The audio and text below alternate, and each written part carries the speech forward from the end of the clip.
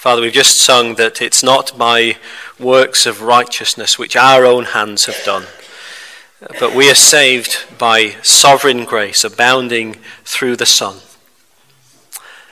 And we pray that this morning, as we consider these wonderful truths, that you would help me to preach on them, and that you would help all of us to understand them and to receive them by faith in our Lord Jesus. We pray this for your glory, and in the Saviour's name we ask it. Amen. Well, if possible, please do have that bit of the Bible open that we read earlier on in our service. It's from the book of Titus. It's chapter 3, and we're just going to focus on verses 3 to 8 this morning, verses 3 to 8.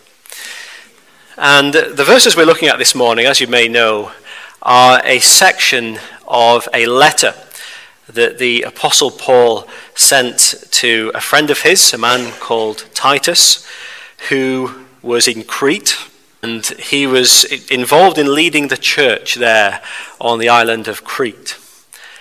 And so Paul is writing this letter to him to give him some guidance, give him some help in how Titus should do that.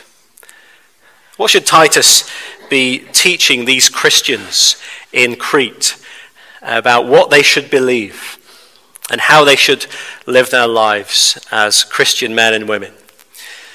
And the bit of the letter that we're going to focus on just briefly this morning really gets to the very heart of the Christian message.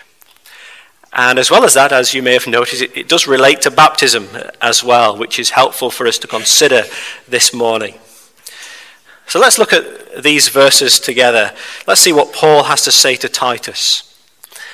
And I'd like to divide the section into two very basic parts. To start with, just looking at verse 3, which we could entitle, What We Were. And then we'll spend the rest of our time looking at verses 4 to 8, which we can entitle, What God Has Done About It. That's what Paul is saying in this section, basically, in a nutshell. What we were and what God has done about it. So firstly, what we were. And it has to be said that verse 3 doesn't make for pretty reading, does it? Paul piles up these words and phrases to describe what he was like and what Titus was like, and indeed what every Christian was like before they became a Christian. The first word that he uses to describe what we were like is that we were foolish. Now in the Bible, to be foolish doesn't mean that you're stupid. It doesn't mean that you have a low IQ and you're not very intelligent.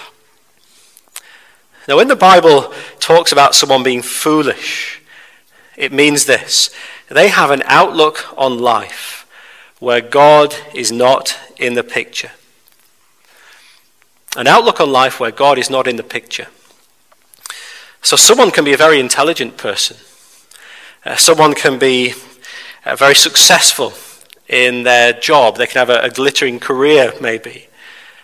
And yet they can still be foolish, because their whole approach to life is to look at things without God in the picture. The way that they conduct their relationships, the way that they operate in business, the goals that they have, the aspirations they have in life, all carried out without reference to God. And Paul says this is what we once were. There was a time before we became a Christian when our approach to life was to put me at the center and to put God out of the picture. Now, we might still have said that we believed in God, and we might even have still gone to church. And yet, truth be told, God didn't really enter into our thinking. And so when it came to making a decision about how we would live our life, we shoved God to one side. We acted as if he didn't exist. And then the next word that Paul uses is to say that we were disobedient. In other words, we lived by our own rules rather than living by God's rules. With God out of the picture, we took it upon ourselves to decide how to live. And so rather than listening to what God says about how we should live, we put ourselves in charge of what we think is right and wrong. If God said, don't do that, but we wanted to do it, we went ahead and did it. If God said, do this, and we didn't want to do it, we didn't do it. We were disobedient to God. And then thirdly, we were led astray. That is, we were deceived by our own sinfulness, by the devil's lies, by the world's empty promises. We were deluded by these things. We let them lead us, and they led us astray. And where did they lead us? Well, they led us into slavery. Paul says we were slaves to various passions and pleasures. We thought that living by our rules and saying yes to everything would make us happy, would make us free. And yet very soon we discovered that actually we couldn't say no to these things. It wasn't freedom at all. It was slavery. As Jesus puts it, the one who sins is a slave to sin. It is a pretty bleak outlook on what life was like before you were a Christian, isn't it? We were foolish, disobedient, led astray, and enslaved. We put God out of our thinking. We lived by our own rules. We listened to and followed the devil's lies, the world's empty promises, and our own selfish, sinful desires. And we became enslaved. And the rest of verse 3 describes the impact that all of this had upon our relationships with those around us. And the impact on our relationships was utterly devastating. Now, you don't need me to tell this to you because you know it from your own experience. But sin tears relationships apart. It always does. Sin left unchecked will destroy your marriage. It will break your family. It will tear apart your friendships.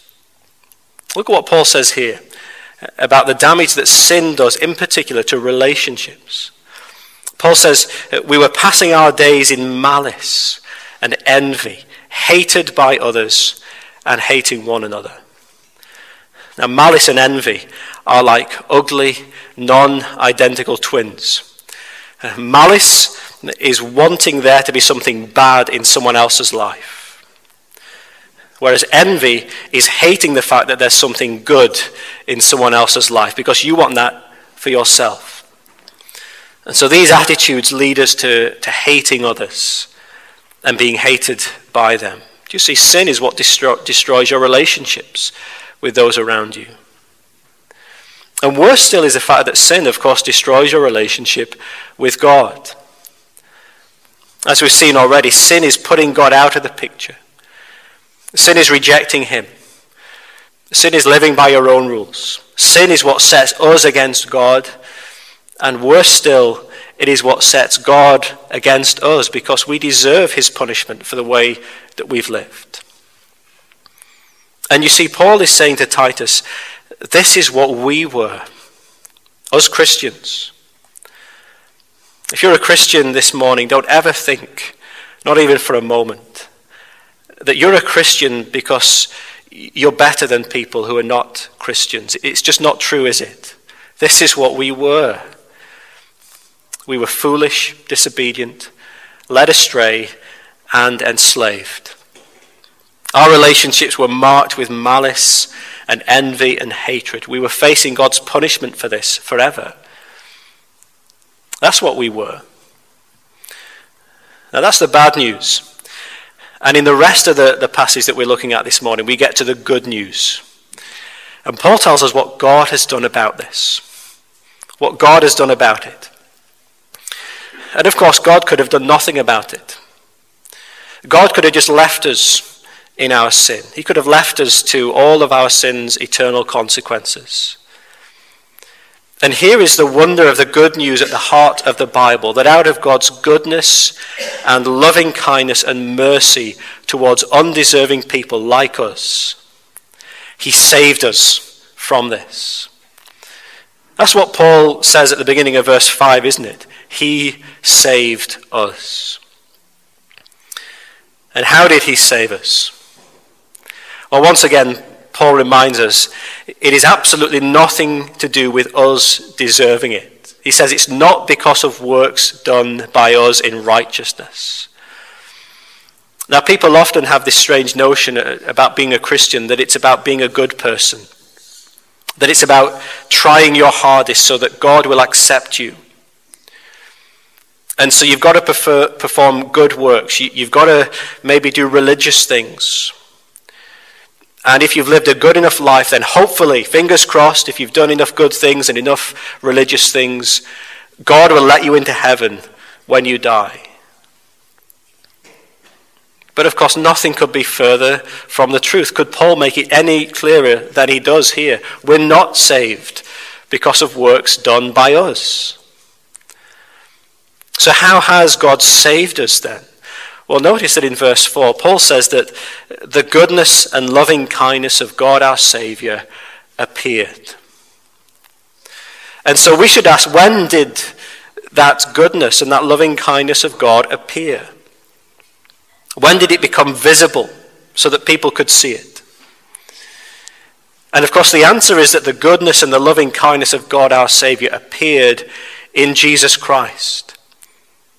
God sent his Son into the world to rescue us from our sin and from all of its consequences forever. And how did Jesus do that? Well, he did that firstly by becoming one of us. He is God the Son. He's always existed. He's fully God. He's the one who made everything. And then 2,000 years ago, he became a human being. He was born as one of us. He became our brother. He appeared on earth as a human. And then he lived the life that we humans should have lived but have failed to live. And as we've seen already, we were foolish. We were disobedient. We were led astray and enslaved. But Jesus lived the perfect life. He obeyed God's law perfectly. Never said a bad word. Never did a bad thing. Never thought an evil thought. His was the only perfect life that has ever been lived, the only life that actually deserves heaven. And then out of sheer love, he died the death that we deserve to die for our sin. All the punishment that we deserve for rejecting God. All the punishment we deserve for putting God out of the picture and living by our own rules and going our own way. Jesus suffered the punishment for that on the cross in our place. He died in order to take the full punishment for all of our sin, once and for all. And then 3 days later, rose again from the dead, showing that all our punishment was paid for, and death was defeated. And you see, it's all about what Jesus has done, not what we have done. The goodness and loving kindness of God, our Saviour, appeared in the person of Jesus, and he saved us. Not because of any works done by us, but according to his own mercy toward us. And maybe you're thinking to yourself, well, Jesus, of course, lived a long time ago, and he lived a long way away. And so, how can what he did really be of any benefit to me, living here all these 2,000 years later? How can what Jesus did then benefit me now and forever? And the answer to that question is that God, the Holy Spirit, is the one who applies to us all the benefits of what Jesus did. And in the next few verses, the Apostle Paul describes some of those benefits that come to Christians through the work of God, the Holy Spirit, in their lives. Just very quickly, I want to mention 4 other benefits that Paul mentions here. Firstly, he says, we are raised to new life. That's what Paul is talking about when he mentions the washing of regeneration, or we might say rebirth, and renewal of the Holy Spirit, whom he poured out on us richly through Jesus Christ, our Saviour. And of course, this is where this passage connects to baptism, isn't it? Because as we've been reminded already this morning, baptism is a picture of this. A picture of the Holy Spirit being poured out upon us so that in Jesus we can be washed of our sin. We can be given new life in relationship with God. We can be given a new start. Now, of course, baptism doesn't automatically do this to us as if it's some kind of magic trick. No, baptism is a picture of this washing from sin and this gift of new life through the Holy Spirit. And it's a picture that God uses and which is received by faith in Jesus. John Stott paraphrases it like this. He says, God saved us through a rebirth and renewal which were outwardly dramatized in our baptism, but inwardly effected by the Holy Spirit. And beforehand, we were spiritually dead. Before the Holy Spirit did this work in our lives, we were spiritually dead. But because Jesus has died for us and risen again, and because the Holy Spirit has applied that work of Jesus to us, we are raised to new life with him, life forever in relationship with him. And this new life also brings with it a new status. And so secondly, notice we're given a new status. Now, there are 2 words that Paul uses to describe our new status. The first is the word justified. Now, justified is a bit of a technical word. It is a legal declaration.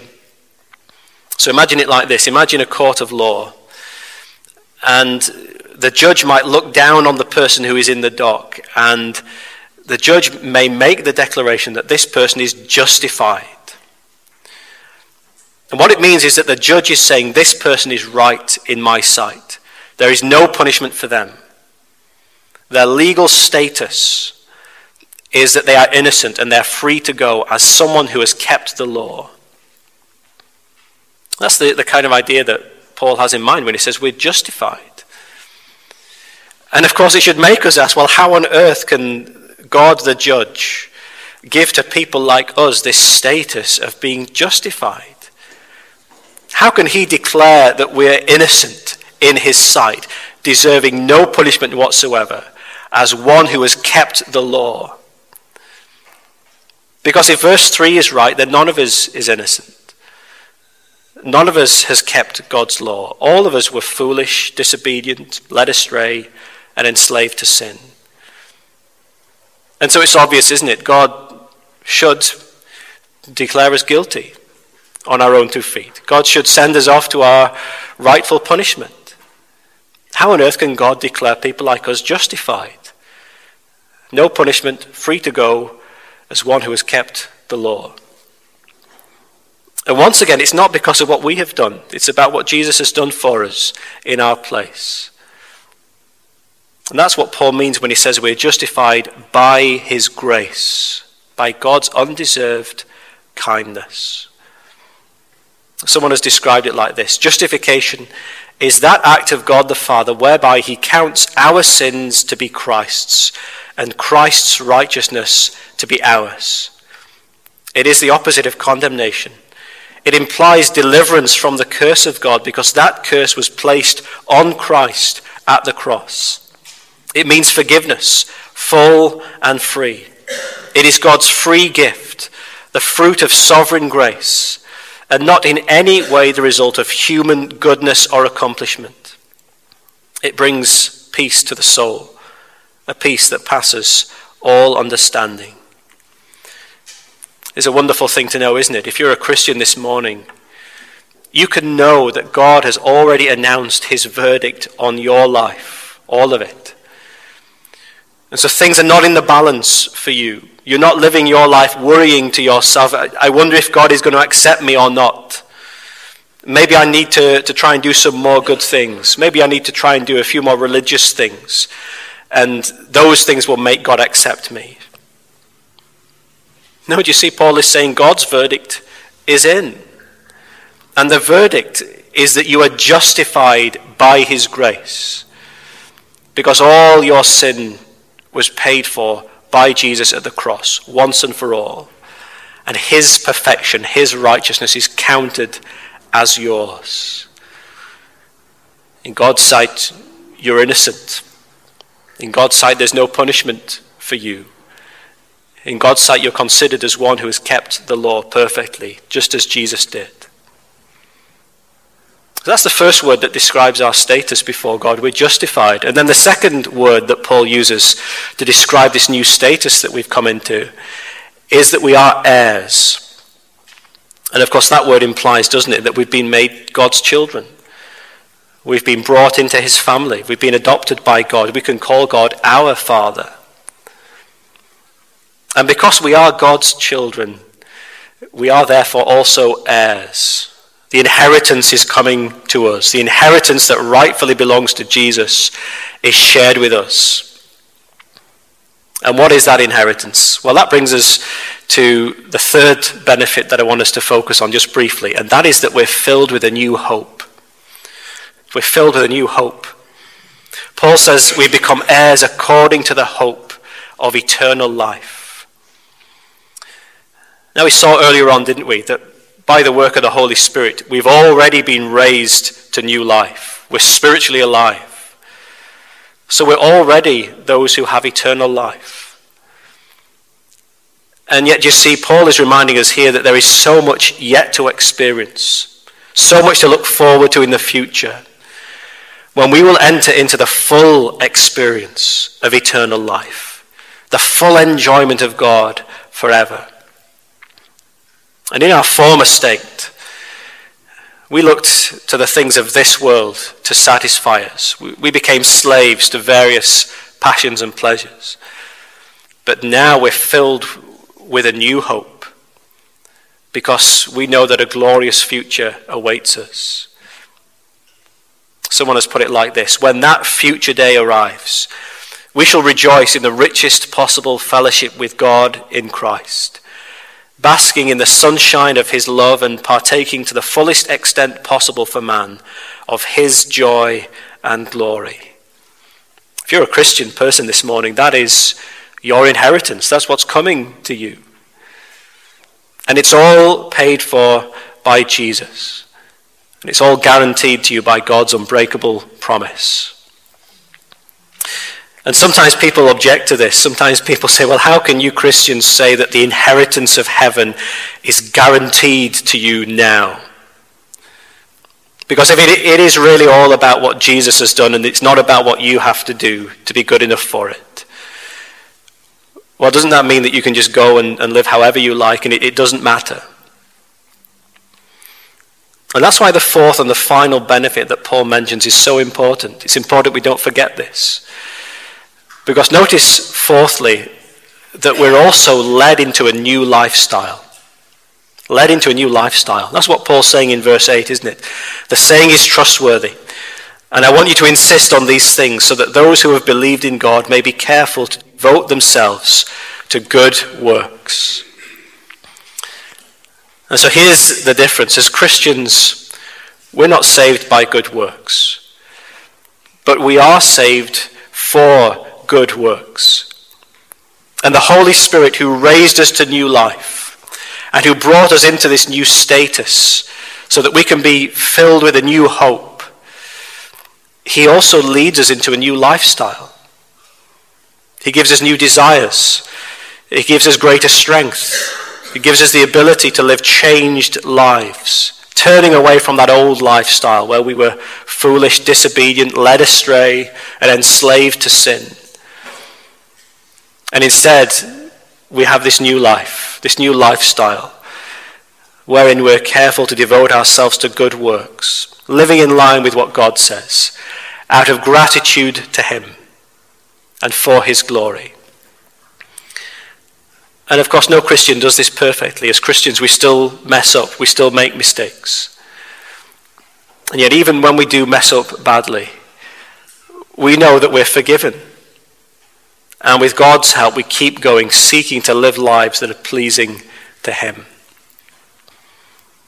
It is a great thing to be a Christian, isn't it? To know that despite what you once were, God has done something about it. And put simply, he saved you.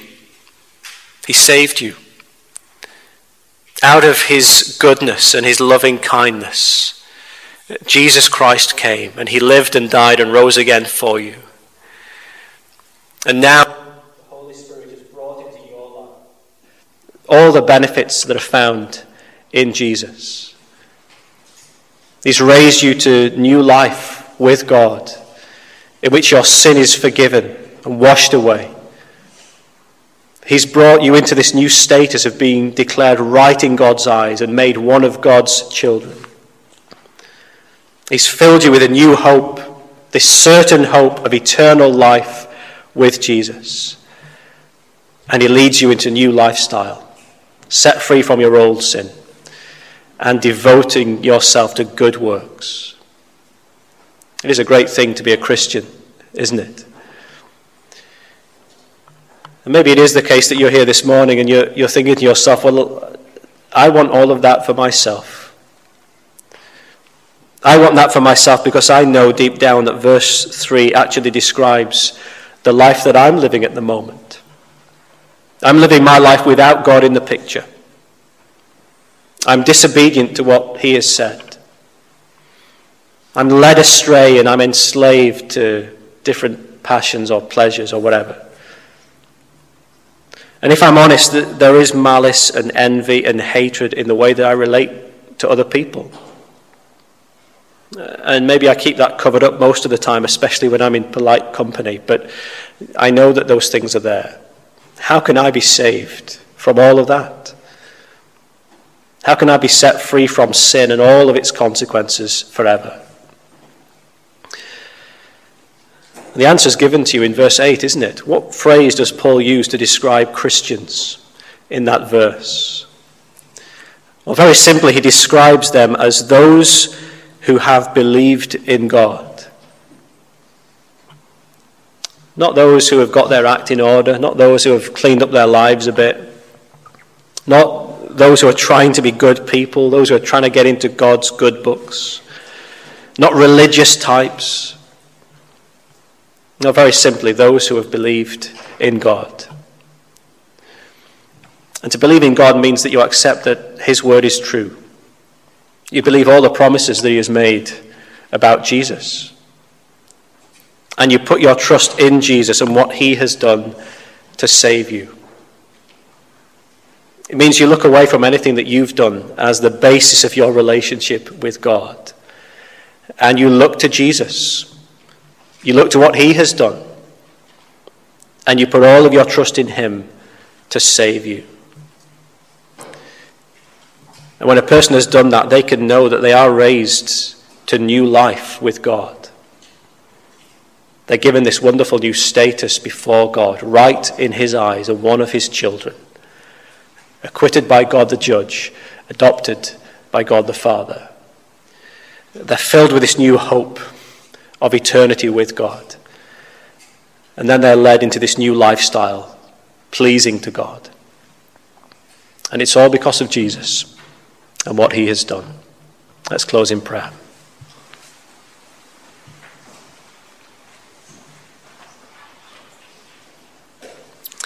Father, we thank you for these wonderful verses from Paul's letter to Titus. And we thank you that it shows us with great honesty what we were.